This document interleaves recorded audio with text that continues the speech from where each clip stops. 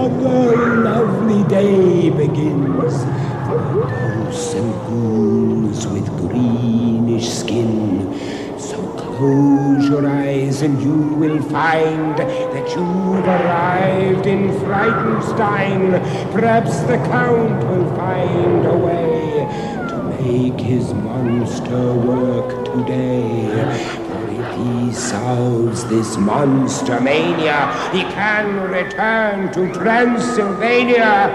So welcome where the sun won't shine, to the castle of Count Frightenstein.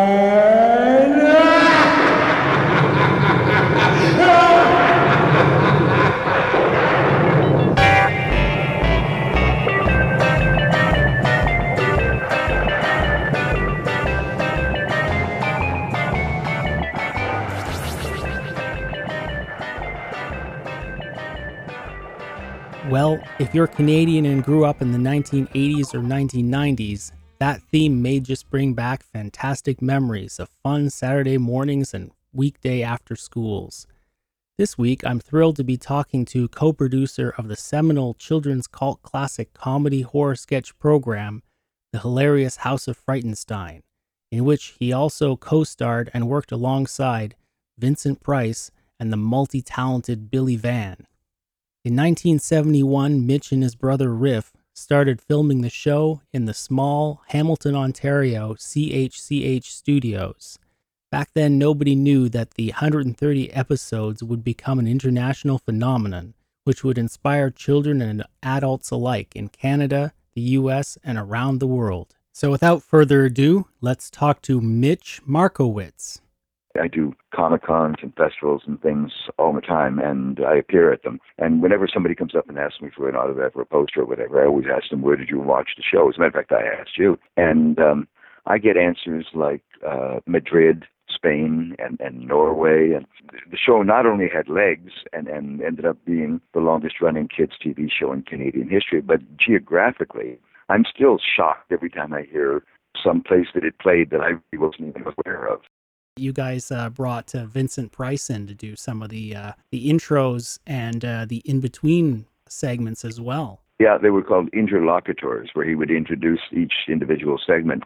And I'll tell you, Sean, there's a funny story about Vincent Price. When we originally came up with the concept for Frightenstein, my brother had produced some other shows for CHCH-TV prior to this, and we knew that there was a sort of a void in their programming. They didn't have a real heavy-duty kids' TV show. So we went in and had a meeting with the general manager of the station and proposed us producing this hour-long pseudo-horror kids' TV show. And he listened to us, and he sort of thought about it a bit, and he said, you sort of wanted some time to think about it. And we realized right then and there we had definitely not made the sale at that meeting. So we came back to our place in Toronto and thought about it and talked about it a bit, arranged another meeting with Sid and went back out and talked to him and just made him an offer he couldn't refuse. If you remember the scene from The Godfather, we said basically, listen, if we could get a real big-time, heavy-duty movie star that had specialized in horror to be the host of the show, what would you think? Would we have a deal in that case?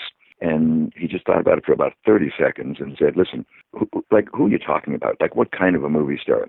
And I guess the first words out of my brother's mouth were, thought about it for half a minute and said, well, how about Vincent Price?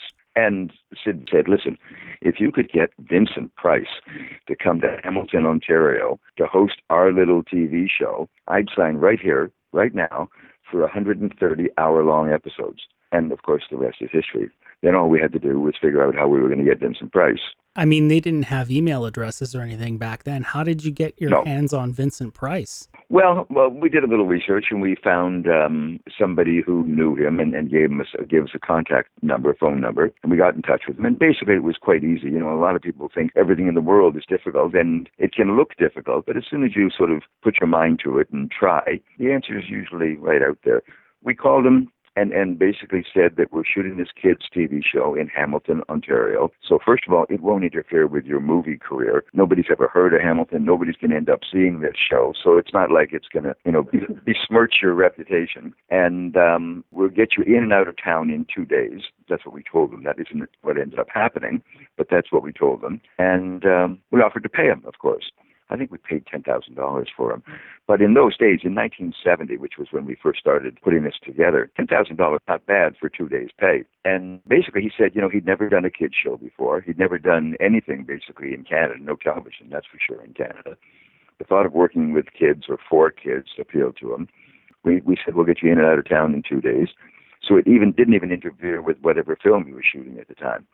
So that was, it wasn't nearly as hard as everybody thought it was going to be. Even the beginning of the program with the opening theme, and then you have Vincent, declaiming the opening poem, really drew the person in there. And then I remember the first time I saw it, I was thinking, what is this? Wow. Not an unusual reaction. I mean, you had some of the segments which were just absolutely zany and hilarious, like the Wolfman and the Igor character. The sort of psychedelic effect that we had behind them when they were dancing was a complete accident. We were on the set shooting, and a camera sort of not slipped, but those were big cameras in those days. It didn't slip, but it just got aimed in the wrong direction for a minute, and it aimed at a monitor on the set. And if you know anything about audio, and I'm sure you do, there's a thing called feedback. So if you stand in front of a speaker with a microphone, you get that screeching, horrible feedback noise. Well, it's not dissimilar in television. If you aim the camera into the monitor, they feed back on each other, and it gives you this weird sort of psychedelic look. And I think we all realized right then that we had discovered something wonderful that would work perfectly for the Wolfman segment.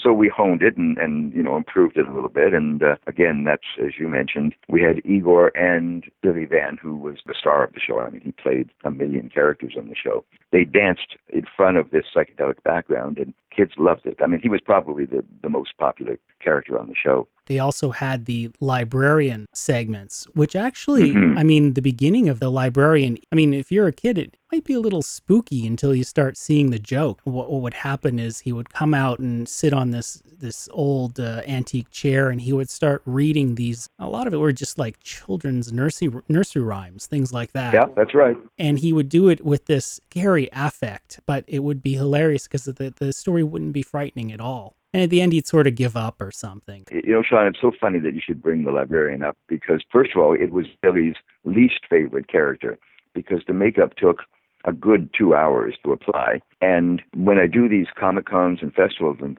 things around the country, most of the people that come up to me tell me, where they watched the show and how old they were. Everybody tells me that they loved Griselda the Witch, they loved the Wolfman, et cetera, et cetera, et cetera. But when the librarian came on, they had to go and hide behind the sofa. They could listen, but they couldn't watch. So another character that I found fascinating was the physics teacher. The professor. The professor, this was like genuine science education. He was a real professor. And I don't think, you're probably not old enough to know where we saw him originally. But my brother and I both grew up watching the Johnny Carson show religiously, like every night.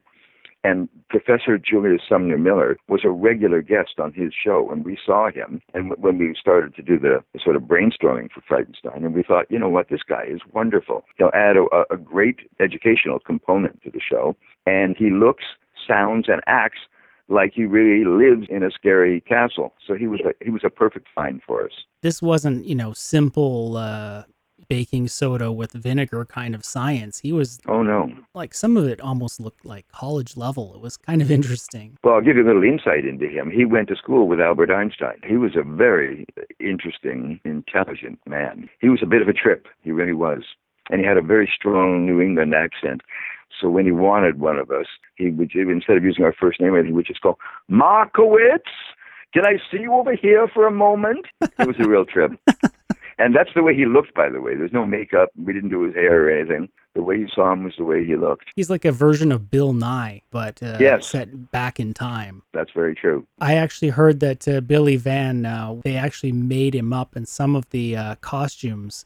It was so strenuous, there was so much makeup that he would just tape and tape and tape into the night. And apparently things got goofier and goofier as he went on. Well, you've certainly done your homework, Sean. Yes, that's true.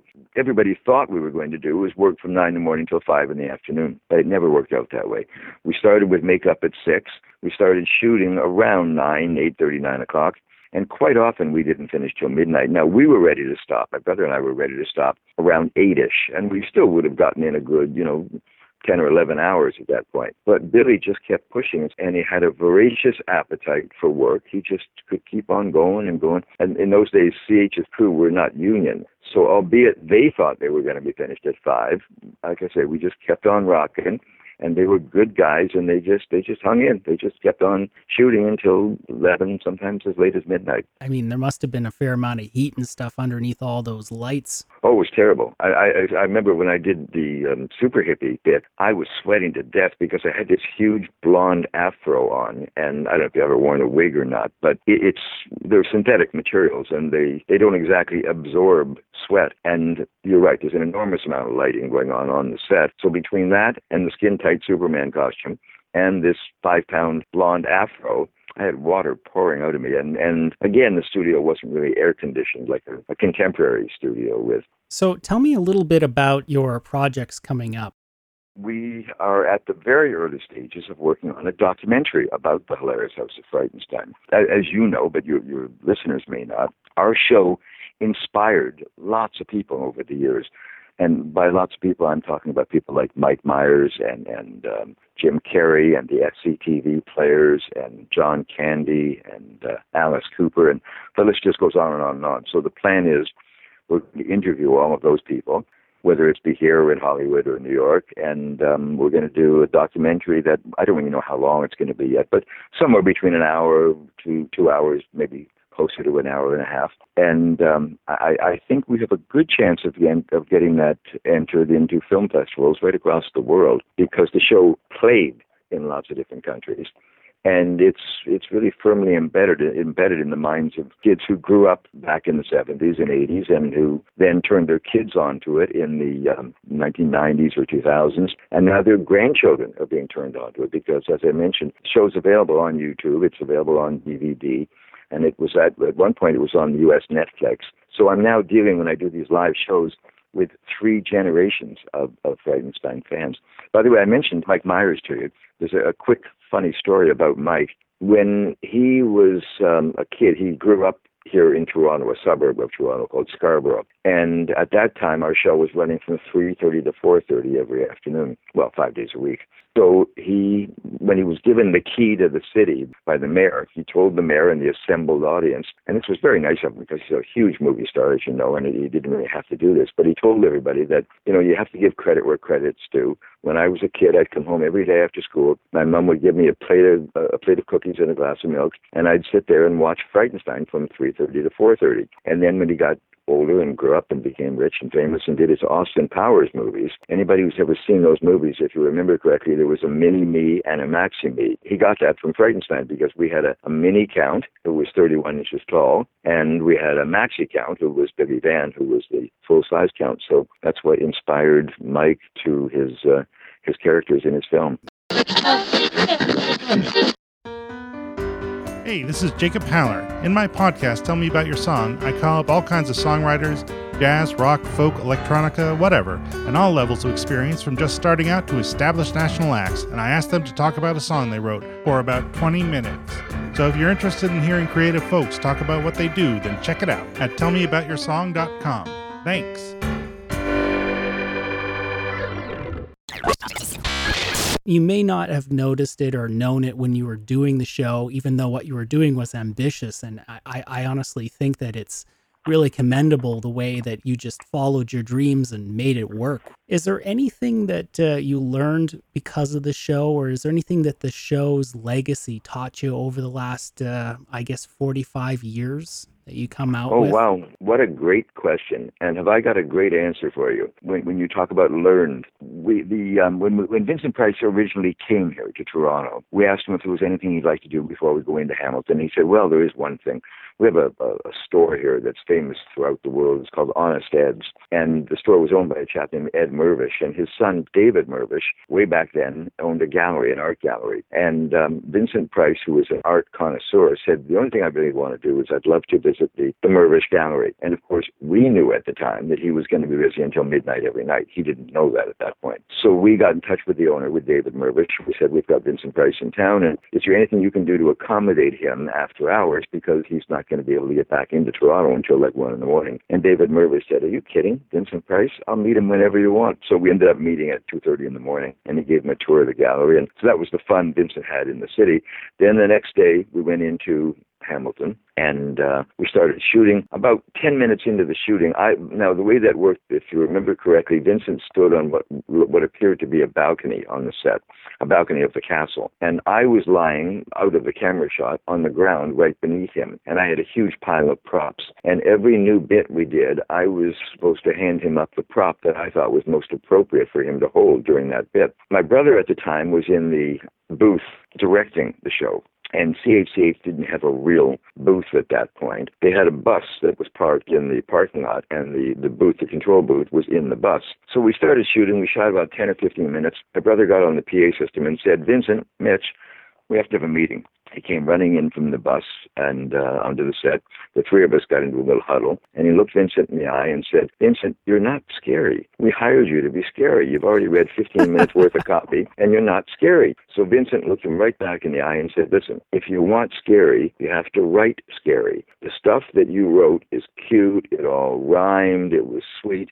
But he was right. It wasn't scary." So we learned a very valuable lesson.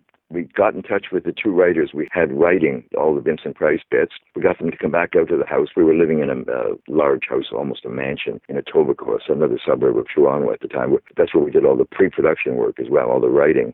So we got them back out, and we told them that, listen, Vincent Price said this stuff's not scary. He can't make stuff that isn't scary scary. So you're going to go into that room over there, and you're going to rewrite all 130 episodes, all the Vincent Price material. And this time, you're going to write it scary. And in the interim, until that's finished, no bathroom breaks and no food. So they went into the room, we locked it, and about 24 hours later, there was a big knock on the door, and we went and opened the door, and they said, "We're done." And again, the rest is history. We let them eat, we let them go to the bathroom, we took the material back out onto the set. They had written stuff that was scary. Vincent read it as only Vincent Price could. And that comes back to your question, is there anything we learned? Yeah, there sure is. If you want something scary, you have to write it scary. If you want, whatever you want, you have to put in front of the performer, because they can't make magic. They can't just take sweet little rhymes and make them into something scary. So I think we both learned a life lesson there. And obviously you can take the lesson elsewhere. I mean, it doesn't have to be just the scary part. Mitch, thanks so much for being on the show. My pleasure. Good talking to you again. Have a happy Canada weekend, what's left of it. And the same to your viewers. Actually, I forgot. By the time this show airs, Canada Day was behind us, and we all had a great Canada Day.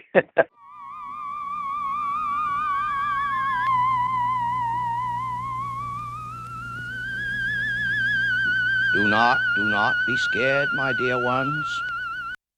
Is it over yet? It certainly isn't. This interview was tons of fun to do, and Mitch had so many great stories to share.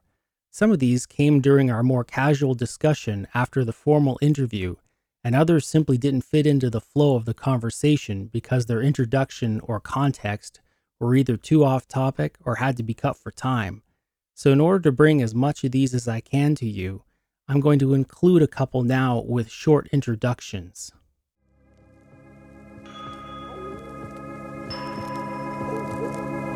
Earlier, we discussed the librarian, whose makeup was extraordinary and exceptional for not only a Canadian children's production, but for any television spot or movie in the 1970s. In fact, the advanced prosthetics Billy Van used were truly at par with even modern-day techniques. In this segment, Mitch recounts his harrowing trip to NBC's 40 Rock in Manhattan to acquire the masks which would give the hilarious House of Frightenstein a costume edge that still holds up to this day. So we originally tried makeup, like real traditional makeup. And we shot a few shows, recorded a few shows, and we realized that it just wasn't cutting it. Like with a mask on, as an example, which is what we tried for the librarian, an old man's mask. You can't move your face. I mean, you can move your face, but the mask doesn't necessarily move with your face. It's like if you've ever worn a Halloween mask. First of all, it's very uncomfortable. Second of all, it's boiling under all those lights. And third of all, it doesn't move like your face does, especially a $5 mask. Not if you don't get into very expensive stuff. So what we decided we had to do was stop taping, and we had to seek out and find the best company that would make prosthetic pieces for us, which, if your viewers don't know what that means, it means, for example, you get a prosthetic nose and a prosthetic chin, a prosthetic cheek, and those are glued on you. So it's your face, and your face moves and articulates, and the pieces all move with your face because they're each glued to your face. And there was nobody here that was capable of doing that. So we found that the best place to go was to NBC in New York City at Rockefeller Center. So my brother and I pulled straws to see who was going to escort Billy to go there and have the mold made for his face. And of course, I was the younger brother, so I lost the straw pull. And I don't really like to fly. I mean, I've flown extensively, but it's not my favorite way to travel. But I figured I got to do what I got to do. So Billy and I got into a limo and went out to the airport here in Toronto, got on the airplane, and I sort of closed my eyes and grinned and bared the hour and 20-minute flight to New York. And I just assumed that when we got to New York, we'd land there, go out into the reception area, and there would be somebody standing there with a sign that says Markowitz or Frightenstein or something there to pick us up, a limousine or something, a cab. Anyway, much to my dismay, that isn't what happened. What I didn't realize was my brother had made arrangements for us to go right from the departure section of the airport over to the helicopter section. And the only thing scarier than flying in an airplane, as you may or may not know, is flying in a helicopter. But it gets worse. We got into the helicopter because, once again, I had no choice, really. You got to do what you got to do. So I sort of manned up. Billy and I got into the helicopter.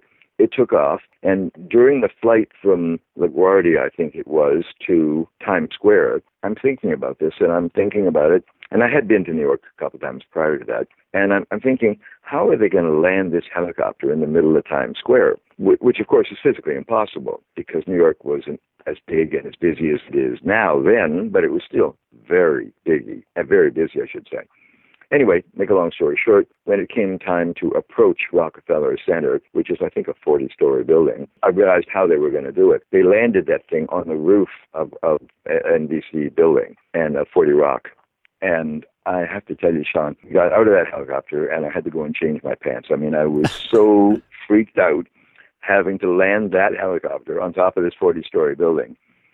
Anyway, we went in and they made the mold for Billy's face, which took a couple of hours. They made sure it came out perfectly, and then they said goodbye to us and they let us go. And then from there, they pour rubber into that, and they take the mold of your face, and they then build the prosthetic pieces, whether it be nose or cheeks or chins, because each character had different pieces. And they make them so they will fit on your cheeks and your chin and your nose.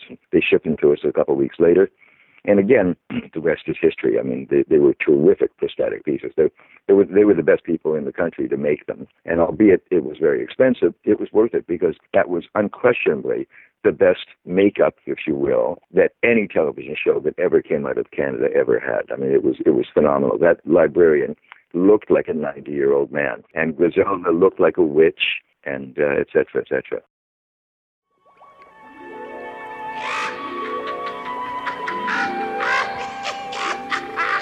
It turns out that much like shows like Mystery Science Theater 3000, the hilarious House of Frightenstein acquired a cult following in the college student crowd, at least in California. Here's Mitch's explanation of how this happened. My son, when he got to be college age, which was about 5 years ago, I was hoping that he would pick a college somewhere within, an hour and a half or 2 hour drive of Toronto, because again, I don't like flying. But sure enough, he came downstairs one day. He had a computer in his bedroom at that point. That was a long time ago. But he came downstairs one day and said, I think I'll apply to the University of British Columbia. And I think, oh, no, that's 3,000 miles away. Anyway, I couldn't say no. And he was accepted, and he actually got a 50% scholarship. So we certainly couldn't say no. So my wife and I escorted Julian out to Vancouver and got him settled in the dormitory and settled in the school and registered and everything. We stayed, I think, 4 days, and then we came home. And he's a very conservative kid. He's not a braggart. He's not, it's like his little secret that his dad produced a kids' TV show that ended up being famous. So he called us the day after we left Vancouver and said, you know what, my room in the dorms on the 4th floor. And after you left, I went down to the 3rd floor, which is where the common room was. And there were no doors into the common room, just a big archway. So we went and he stood in the archway, and the kids were all sitting around watching a big screen TV. And sure enough, they were watching Frightenstein. And this was 3,000 miles from Toronto, right? And he didn't say anything, wasn't going to say anything until about half a minute later when I went flying by in this super hippie character. And just inadvertently, he blurted out saying, "Oh my God, that's my dad." And from that day on, for the next 3 years, he was treated with a whole new reverence on campus. Now, to continue this is the college story. When Frightenstein was sold in the U.S., Westinghouse was the syndicator at the time. And they sold the show to KTLA, which is the largest television station in California. Right. And they basically cover all of California. So when the suits at KTLA got the first episode, they all got together and watched it, scratching their heads. And they couldn't figure out what the heck are they going to do with this show, because clearly it wasn't what it was supposed to be. We sold it as ostensibly it was a kid's show. But truthfully, the horror, the humor was way above the level of most 5 or 6 year old kids. That's what I noticed too. Yeah. So in their final judgment, what they decided to do was they ran our show from 11:30 to 12:30 at night, opposite Johnny Carson's Tonight Show. And California has a huge number of colleges and universities all around the state. And right now there's 2.1 million college students in California. So back then there weren't that many, but it was still a huge college crowd out there. And what the college kids would do, if you remember Johnny Carson at all, he was a very conservative kind of guy. He was a Midwest guy. And he shivered when Tiny Tim came on his show. That's how conservative he was. So what would happen is the college kids would all start to get high at 10:30 or 11 o'clock at night. By 11:30, they were all stoned out of their minds. And they would watch Frightenstein for an hour instead of Johnny Carson. So more often than not, The Hilarious House of Frightenstein got higher ratings than Johnny Carson's Tonight Show in California.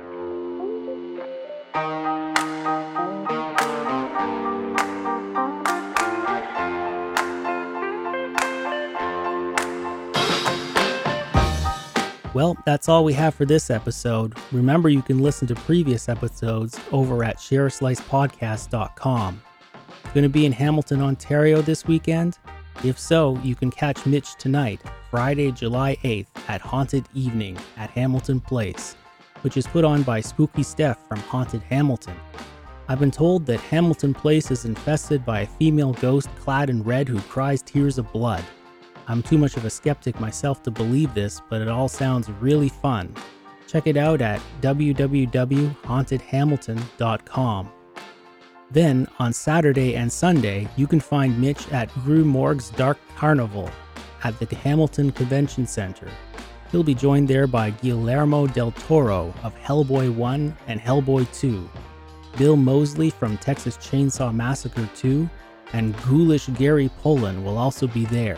Check it out at darkcarnivalexpo.com. You can also follow Mitch on Twitter at I'mTVSuperHippie with a Y. There'll be a link posted with the show notes.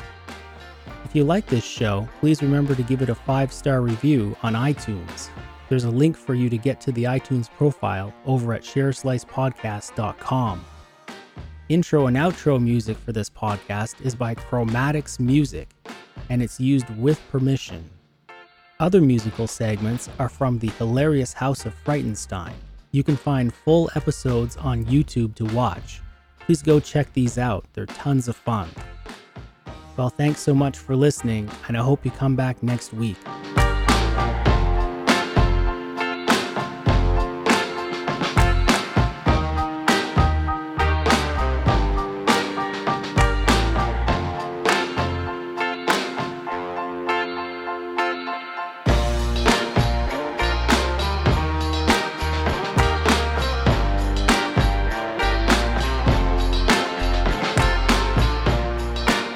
Castle lights are growing dim. There's no one left but me and him. When next we meet in Frankenstone, don't come alone.